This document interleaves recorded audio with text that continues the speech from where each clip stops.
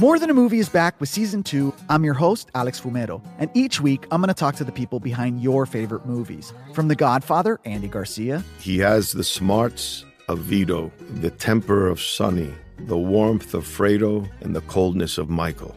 To the legend behind La Bamba, Lou Diamond Phillips. When I walked in, I didn't think I had a shot at Richie because John Stamos' picture was already up on the wall. Listen to More Than a Movie on the iHeartRadio app, Apple Podcasts, or wherever you get your podcasts. I'm Saleha Mohsen, and I've covered economic policy for years and reported on how it impacts people across the United States.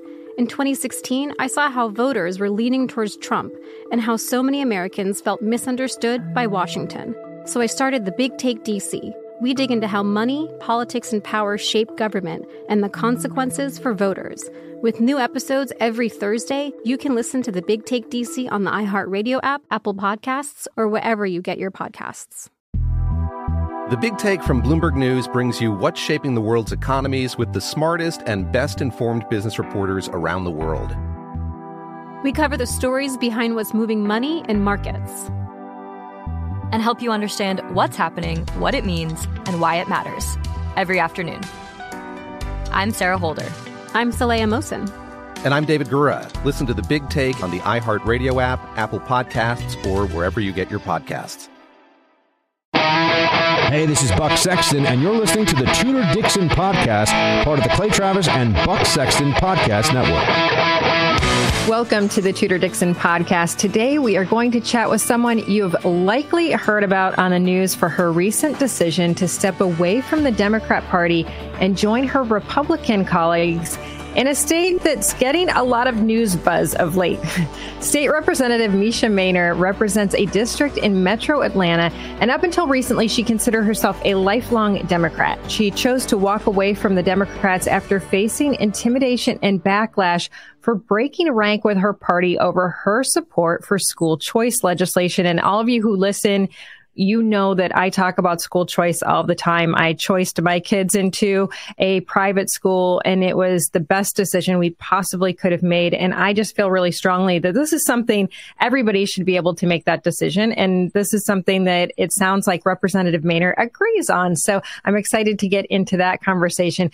But really, honestly, it got to the point where Representative Mainor said of the Democrats that not only were they not making a difference, but they were literally sabotaging the community. This is also something we've talked a lot about, because if you feel like you can't get an education, if you aren't able to read, then where does that leave your future? And I think that's something that we can kind of get into as well. But right now, I just want to welcome Representative Mesha Mainor to the podcast. Thank you so much for joining me today. Thank you for having me. It's a pleasure to be here. Yes. So this is a big deal in Atlanta for you to walk away from the Democrat Party. And honestly, when I heard this, I thought, well, she's probably not going to run again. This is like, she made this choice and maybe she's going to step out and she's going to do something else to try to talk to the community.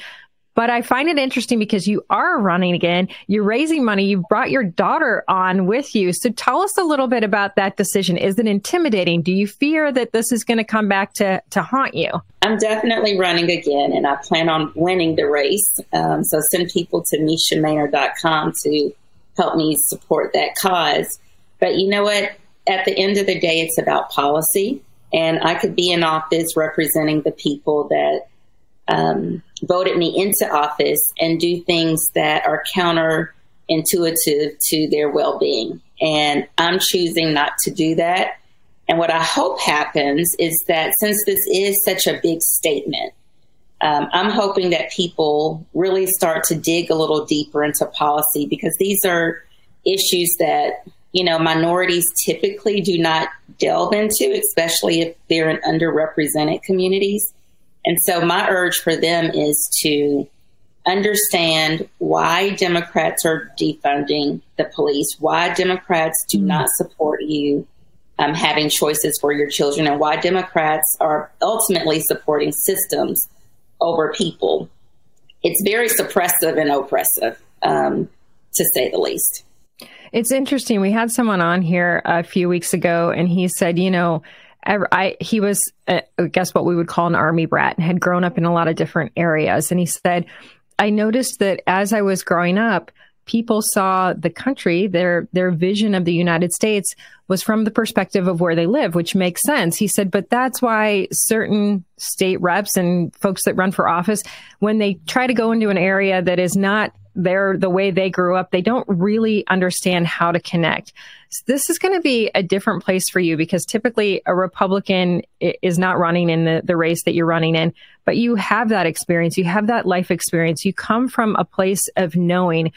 How do you reach out to people? Because I've talked a lot on this program about the fact that just going out and talking to people is not enough. How do you get them to do that research, especially in an area where they've been told for so long, this is not good, that the police are bad, that school choice is bad?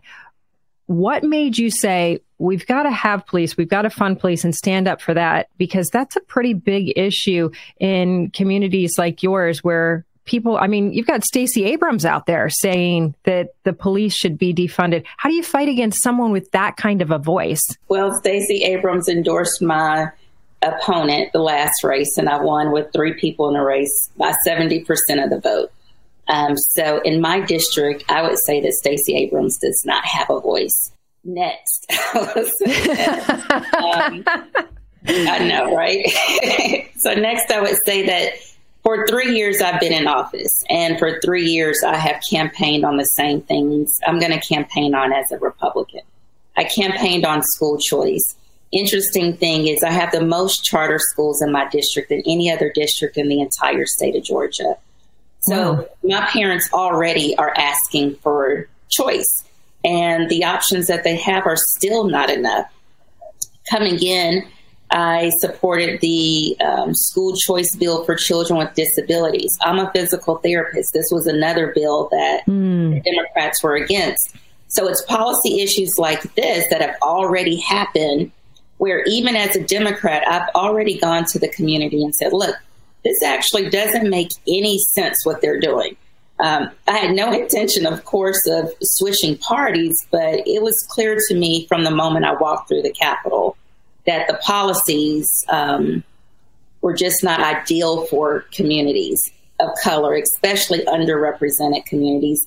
And honestly, they're called underrepresented because they are not represented. You know, it's because of policies like trying to do away with school choice. That is not representation. So that is why people are underrepresented. Well, I mean, it happened in Michigan. They redistricted here in Michigan, and the Black voices in Congress just disappeared. The way Democrats redistricted, they made sure that they had white representatives for mostly Black communities, which seems like a very strange situation when you don't have somebody from their own community being able to speak up for what they actually need and what they see children needing. You said something that I think is interesting. You talked about disabled kids and kids with disabilities. That is something that we saw during COVID. And I just wonder if if that pushed you to have this view a little bit harder, because that was something we saw during COVID where kids were taken out of school, but the kids with disabilities suffered the most because not only do they need that structure, but they need that support system that's outside of their house. How do you talk about that? I mean, especially as we look at COVID and we see that the federal government saying, oh, there's going to be another shot. There could be more shutdowns. We see Kentucky has just shut down a couple of their school districts. How do you fight for those kids? Because when you talk about an underrepresented group, I mean, those parents are struggling just to get through the day. You have the opportunity to speak for them in a way they could never have the time to speak for themselves. You bring up multiple questions in that statement. So I am a person that is for choice in all regards. And so there is an uptick of COVID, right? I know someone in the hospital right now from COVID, surprisingly. And so however people want to deal with COVID, I think it's their choice to deal with COVID the way that they want to deal with COVID. For those parents that do not have an option where they need to put their child in school or whether they need to keep their child at home, you need options. And that is what the school infrastructure is supposed to be built on. I'm going to give you a really good practical example. There's a school in my district during COVID. This school was billing, the school was billing for children with special needs, and there were no children with special needs or getting special needs care. Wow. There's also an accountability issue. And the school system chose not to do anything about it. They did an investigation, but they still chose to do nothing about it. That is so important because the number one thing that people say that are against school choice is that they need more money.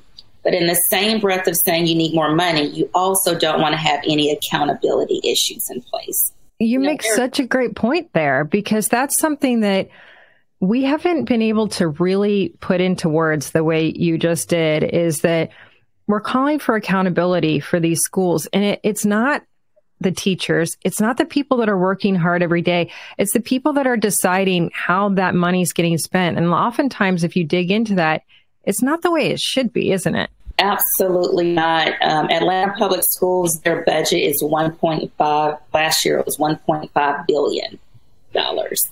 And with $1.5 billion, their schools were only 2% of the kids are meeting math proficiency. Only 3% are making reading proficiency.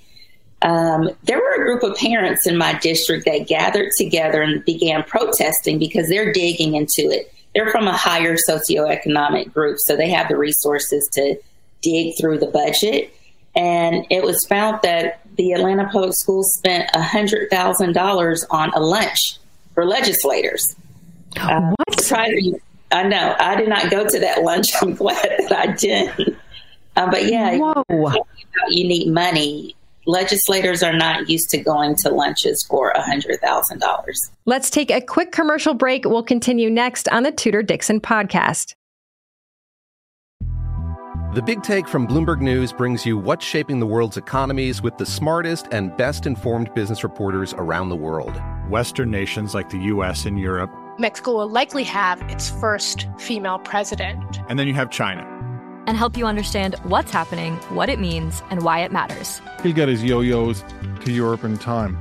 But the longer this drags on, the more worry he's getting. They knew that they needed to do this as fast as they possibly could to get a drug on the market as fast as they could. I'm David Gura. I'm Sarah Holder. I'm Saleha Mohsen. We cover the stories behind what's moving money and markets. Basically, everyone was expecting, if not a calamity, certainly a recession. But the problem is that paperwork, as our reporting showed, is fake. As someone who's covering the market, I'm often very worried about an imminent collapse. So I'm thinking about it quite often.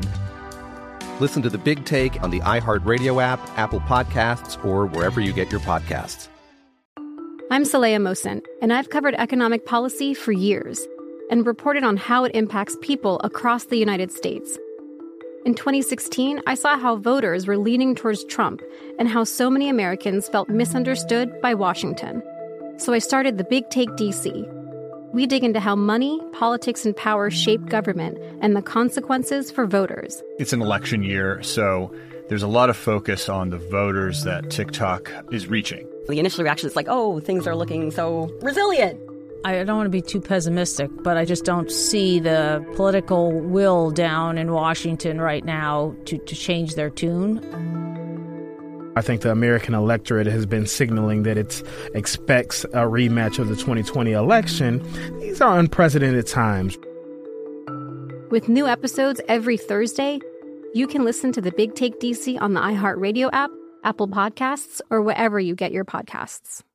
Hey, I'm Jay Shetty, and I'm the host of the On Purpose podcast.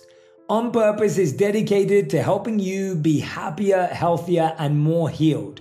This week, I talked to Orlando Bloom in a rare interview where we went deep into how he got comfortable with fear, navigating the changes in relationships, and how to change the guilt and shame thought pattern.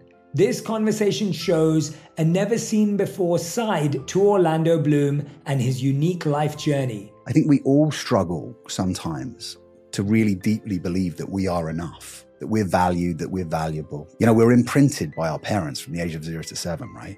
I'm constantly trying to go like, how do I detach from this idea of is that my baggage? It doesn't look like my baggage.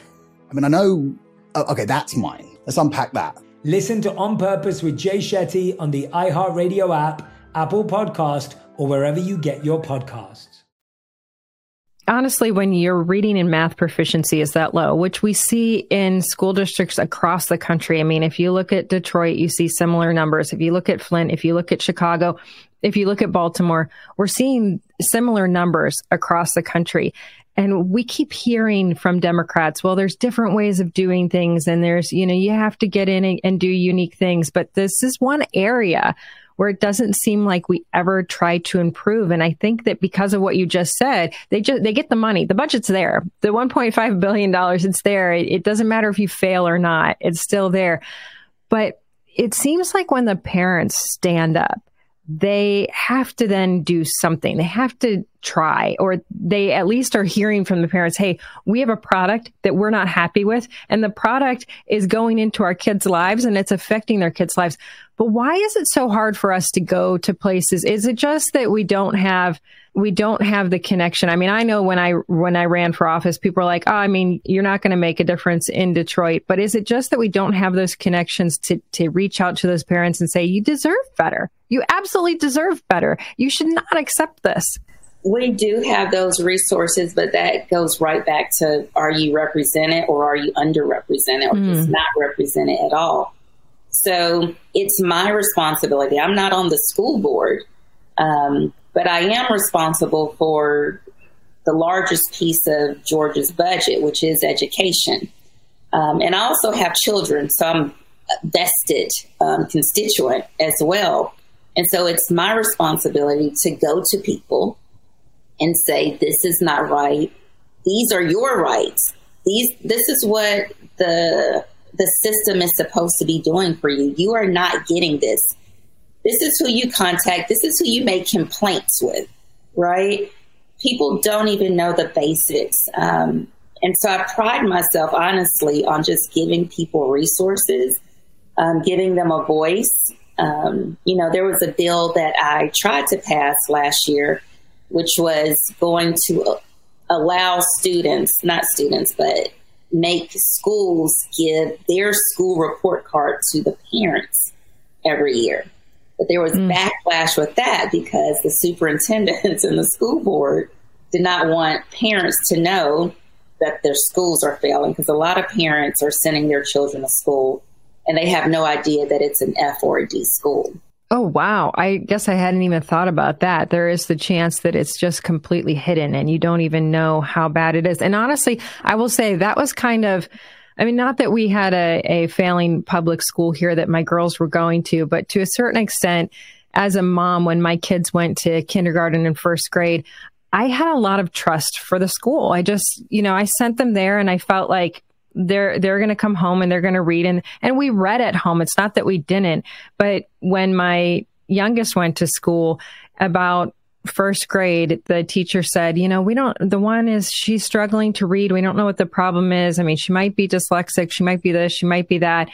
And it suddenly struck me like, there's not a lot of extra when someone is struggling in some of these schools. There wasn't the resources, even though they say they're putting all this money into resources.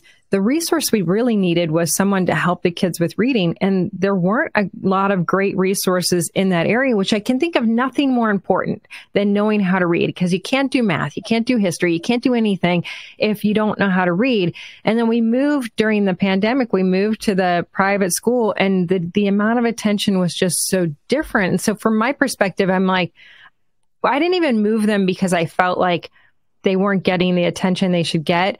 Then when I did, it was like that same situation. I didn't know. And then when I did move them, I was shocked by the difference in their education. And it shouldn't be that there is such a stark difference between a private or a public school or a charter and a public school, but there's a lot of different ways of teaching. There's a lot of different ways of educating.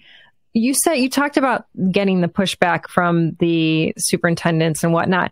You got pushback from your own colleagues too, though. The Democrats said, hey, we're not a fan of this. And that was really what led you, from my understanding, one of the reasons that led you to join the Republicans. Now, there would be people that would say, why not stay a Democrat?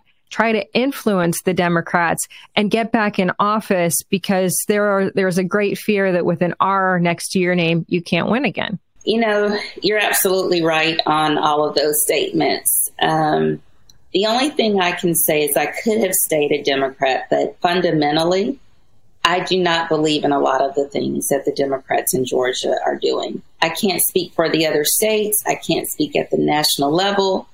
But in Georgia, I do not believe in what the Democrats are doing at the state capitol. It is detrimental to poor people. And I shouldn't say poor people, but lower socioeconomic people. And I just cannot be a part of that. I just left Boston. Boston is home of the abolition movement. I saw one of the first classrooms of African-American children. I walked the streets where Frederick Douglass walked. And education was so important then. And we have the capacity to make education just as important now. And the leadership is making a choice not to make it important. And what a powerful story, though. Frederick Douglass was able to put writings out that people were able to learn from. I mean, exactly what you're saying with holding the schools accountable. If you don't have that information, you can't go forward without Frederick Douglass learning to write and read and then bring other people together around that cause. I mean, does it almost seem like there's a benefit to keeping people from reading? It's a benefit only for the people that benefit from people not being able to read. So I could say the prison system may benefit, right? Because if you can't read. Yeah, right. That's exactly right. Then most likely it's a great chance you're going to end up in prison. The teachers union, they benefit for suppressing children. But children don't benefit, and parents don't benefit, families don't benefit, and ultimately community safety doesn't benefit. We need to educate our kids. And you said something earlier. The local school boards have the ability to change the curriculum. It could be a Montessori curriculum. Mm-hmm. We are in 2024. It could be an artificial intelligence curriculum. It could be anything that they want it to be. But there's a lack of creativity at the local school board level. And that is why private schools are far, soaring in their test scores compared to the public schools, because they're being a lot more creative in how they're teaching children. Well, and they kind of have to be, because you're asking people to come there and pay. And so people expect to receive a good product when they pay for it. It's like, even the church will say, well, we like to have people who join into something, they have to pay a little bit of money because they feel invested in it, and then they take it more seriously. And so I think that on both sides, when you send your kid to a school that you're invested in, you are invested. The school is also invested in you because they have to earn your trust. They have to earn your money. That has been one of the arguments for having that relationship between school and parent. And then the public school, they don't have to. They just keep getting that money. But the question that I have is that how can it be that you can, if I'm a manufacturer, because that's my background, I come from manufacturing. So I think about it from that standpoint. I'm like, man, if I had one production line that had 5% good product and everything else was scrap, I was throwing away 95% of the product that came off of this production line, I couldn't stay in business. I would be done. My customers would say, we can't wait for the product. This is ridiculous. Everything I couldn't afford the cost of it. It would all be bad. It would all end up in the trash can. We would be out of business. Why do we allow, and on any level, even from like you're talking about from the Capitol, why are our legislators and the folks that are making the budget, that are sending the money, they're not saying, hey, wait a minute. We cannot continue to send you money if you have 3% good product coming out of your school, because I consider if only 3% of the kids can read, you have failed. But it's so much bigger than a product. You have stolen their lives, their future. And you're right. If you can't read, your chances are of ending up in prison. We can actually predict the prison rate based on the reading rate and the literacy rate in the town. And when you look at a town like these towns in Democrat areas where crime is running rampant, you can go directly back to the schools. Why aren't we saying, okay, no more money until we get those numbers up? I don't know. I can't answer that question. If I was in charge and I had that leadership position, I would probably be doing things a lot different. But at the end of the day, there are Republicans and there are Democrats in our society. And we can't make drastic decisions, I believe, because there are Democrats in the system. So even though the system is not working, we still need to educate Democrats. And, you said something profound because you gave the example of manufacturing, right? And then you also mentioned private schools, they must provide a product. Well, the tax dollars are the same, right? We're giving even more money to the public schools than a private school. And so maybe it's a question of some people not understanding what their tax dollars are doing. You may just be paying your taxes thinking it's something you have to do, but you may not realize, okay, your money went to this school to not only educate your child, but to educate everybody else's child too. And so I think we need to teach communities that they're vested because of their tax dollars.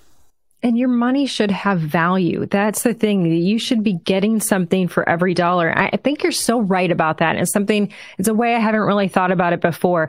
We think of this as, this is my duty. I've got to do this. I don't really get to follow it along because there's people in a certain place that make this. But everybody, you all work for the people. Everybody in Lansing, Michigan works for the people. Everybody in Georgia works for the people. Florida, whatever state you're in, you are working for the people. And our tax dollars, we should be saying, well, what are we getting back? Because it doesn't matter. You're right. You're exactly right. It doesn't matter if your child is going to that school. The child that's in that school is impacting your community, either for the positive or the negative. And so if we start peeling back the layers of education versus crime and that kind of thing. If we look at a Baltimore and say, man, these people are afraid to go out of their houses at night and the reading rate is so low. Those two things are actually connected. So at what point do we say we're going to hold them accountable, the people who make the budget, we're going to hold them accountable to saying you only get this money if you're actually producing something good. If you in your area, you also fought against defunding the police. We've seen all of these stores moving out of these big Democrat cities. In your area, what does the crime look like? Do you have a low level of crime? Are you fighting crime on a regular basis? We have high crime. So I'm in the middle of Atlanta. And so if you visit Atlanta, you're most likely staying in my district because I represent Midtown, Atlantic Station, some, popular trendy areas. So it doesn't matter if you're in the low socioeconomic side or the higher socioeconomic side. It doesn't matter if you're in a community of less educated or more educated. Every single community in my district is facing crime. Mm-hmm. And so when the bill came up in Georgia, I think that was 2 years ago, it was, we will not allow local jurisdictions to defund their police department. And my constituents overwhelmingly contacted me and said, we do not want to defund the police. Interesting. So that was another stance that I took against the Democrat Party. I'm listening to constituents. I'm not sure what they're doing. Let's take a quick commercial break. We'll continue next on the Tudor Dixon podcast. The Big Take from Bloomberg News brings you what's shaping the world's economies with the smartest and best-informed business reporters around the world. Western nations like the U.S. and Europe. Mexico will likely have its first female president. And then you have China. And help you understand what's happening, what it means, and why it matters. He'll get his yo-yos to Europe in time. But the longer this drags on, the more worry he's getting. They knew that they needed to do this as fast as they possibly could to get a drug on the market as fast as they could. I'm David Gura. I'm Sarah Holder. I'm Saleha Mohsen. We cover the stories behind what's moving money and markets. Basically, everyone was expecting, if not a calamity, certainly a recession. But the problem is that paperwork, as our reporting showed, is fake. As someone who's covering the market, I'm often very worried about an imminent collapse. So I'm thinking about it quite often. Listen to The Big Take on the iHeartRadio app, Apple Podcasts, or wherever you get your podcasts. I'm Saleha Mohsen, and I've covered economic policy for years and reported on how it impacts people across the United States. In 2016, I saw how voters were leaning towards Trump and how so many Americans felt misunderstood by Washington. So I started the Big Take DC. We dig into how money, politics, and power shape government and the consequences for voters. It's an election year, so there's a lot of focus on the voters that TikTok is reaching. The initial reaction is like, oh, things are looking so resilient. I don't want to be too pessimistic, but I just don't see the political will down in Washington right now to change their tune. I think the American electorate has been signaling that it expects a rematch of the 2020 election. These are unprecedented times. With new episodes every Thursday, you can listen to the Big Take DC on the iHeartRadio app, Apple Podcasts, or wherever you get your podcasts. Hey, I'm Jay Shetty, and I'm the host of the On Purpose podcast. On Purpose is dedicated to helping you be happier, healthier, and more healed. This week, I talked to Orlando Bloom in a rare interview where we went deep into how he got comfortable with fear, navigating the changes in relationships, and how to change the guilt and shame thought pattern.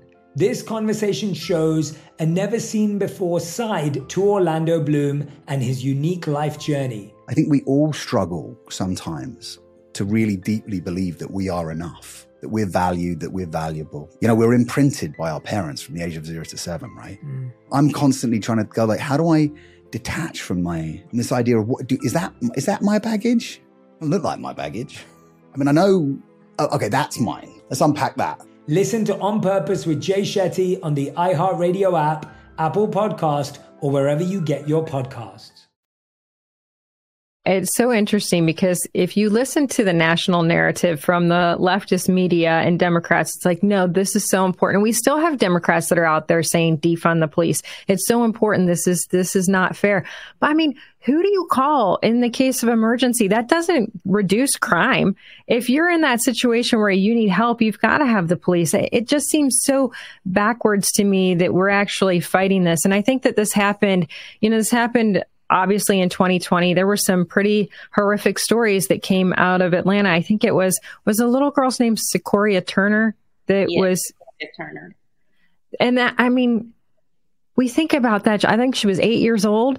She just was caught in the crossfire and lost her life. And we're talking about making it even less safe for little kids to be running around. And as a parent, I just cannot understand that.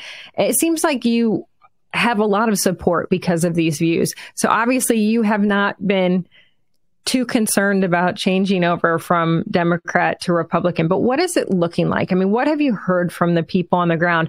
Because I think that all of us who are out there concerned about the country, no matter what letter you have next to your name, well, I would hope that most of us are saying we want to see the best for the country. But like I said, those of us who don't live in Metro Atlanta, we don't know what the people there are thinking. So what are you hearing and how can that help people across the country to go, okay, maybe we need to talk about this differently so that we can reach people?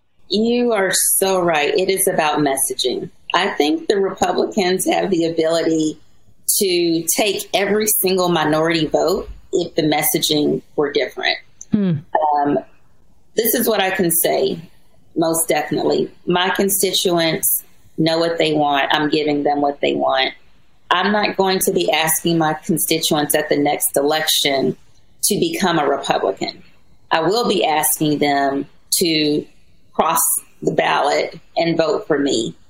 You can continue to vote all Democrat if you like, but just vote for me. So we're getting that message out, right? I will say this, though. I think that we really need to understand the demographic. It doesn't matter if it's urban. It doesn't matter if it's rural or suburban. Everybody has a different voice, and it's imperative that Republican leaders go outside of their comfort zone. And I say outside of the comfort zone because there are very few minorities within the Republican Party. In fact, it's a stigma to be a part of the Republican Party. Yep. And I'm willing to help anybody with those messages because it is just that important. And if I do feel like I'm going to win, if I did not win, I would not regret one single thing, because I do not believe in what the Democrats are doing. Have you had people across the country, because I'm listening to what you're saying, and it's the message that we had here in the state of Michigan, and you're right, we didn't get it out to the right people in the right way, and I think all of us are going, how do we do this? Have you had people in the Republican Party across the nation reach out to you and say, hey, can you help us? I have. So I've actually been all over the U.S., and I'm still traveling around the U.S. I was in Boston, and I spoke to the Boston GOP to give them some ideas on what you can do. We were in a community called Roxbury, which is known to be a heavily minority district, and just giving them some ideas, because it's hard to say we need to do this if you're not a part of that community. Yeah. And I'm not saying that all minorities are the same, but there are some cultural things that cross, neighborhoods, if you will. Sure. And I spoke to Ronna McDaniel. I went to the presidential debate, had the same conversation with her about messaging, and even here in Georgia. So I think the Republicans are open to it. They've definitely been receptive to me and the ideas that I have, because it is about principle, it is about values, and it is about keeping our country safe and the greatest nation. We don't want it to fall. I think you're absolutely right. I think that Republicans see what's happening in these cities, and there has been a hesitancy in years past to try to have these conversations, but the heart space where Republicans are is we want people to be able to thrive. We want that American dream available to people. We want people to get a great education and move on. And we don't know how to help people understand that that's really genuinely what we want. And I mean, everybody's different, but I think for the most part, the idea is that people are shocked by the amount of crime that has risen over the past few years, that we're accepting this. You see, I just saw last night a video, and I don't know how recent this was, of people running into Home Depot and just walking out with, stealing all of the power tools. I mean, we've seen the pictures of people going into the Nordstroms, into the Walgreens. And it's like, at what point do communities have no stores left? And then we go, oh, shoot, we should have actually done something. And I think that the point is, we don't want to get there. We want to be able to talk to people. We want to be able to have representation that really, like you said, really represents those folks. I love that you say they're not really representing you. Well, that's actually true. And you really are representing what's best for these folks. Tell everybody before we let you go how they can find you again. Tell them where they can help to donate, help to make sure you get in there again. Okay, thanks. It is MeshaMainor.com, and that's MESHAMAINOR. All of my social media tags are pretty much the same, at Mesha Mainor. The only one that's different is Facebook, which is at Mesha for Georgia, and that's FOR. But MeshaMainor.com, you can find everything. Well, we hope you get a lot of help. I love what you're talking about. We, of course, have the same message, and I so appreciate having you here today. Thank you so much. Thank you. And thank you all for joining us on the Tudor Dixon podcast. For this episode and others, you can go to TudorDixonPodcast.com and subscribe right there, or check out the iHeartRadio app, Apple Podcasts, or wherever you get your podcasts. And join us next time on the Tudor Dixon podcast. Have a blessed day. More Than a Movie is back with Season 2. I'm your host, Alex Fumero, and each week I'm going to talk to the people behind your favorite movies. From The Godfather, Andy Garcia. He has the smarts of Vito, the temper of Sonny, the warmth of Fredo, and the coldness of Michael. To the legend behind La Bamba, Lou Diamond Phillips. When I walked in, I didn't think I had a shot at Richie, because John Stamos' picture was already up on the wall. Listen to More Than a Movie on the iHeartRadio app, Apple Podcasts, or wherever you get your podcasts.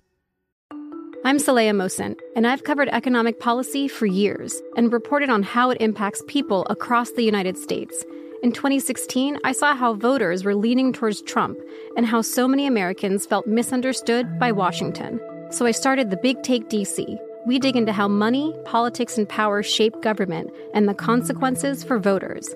With new episodes every Thursday, you can listen to The Big Take DC on the iHeartRadio app, Apple Podcasts, or wherever you get your podcasts. The Big Take from Bloomberg News brings you what's shaping the world's economies with the smartest and best-informed business reporters around the world. We cover the stories behind what's moving money and markets, and help you understand what's happening, what it means, and why it matters every afternoon. I'm Sarah Holder. I'm Saleha Mohsin. And I'm David Gura. Listen to The Big Take on the iHeartRadio app, Apple Podcasts, or wherever you get your podcasts.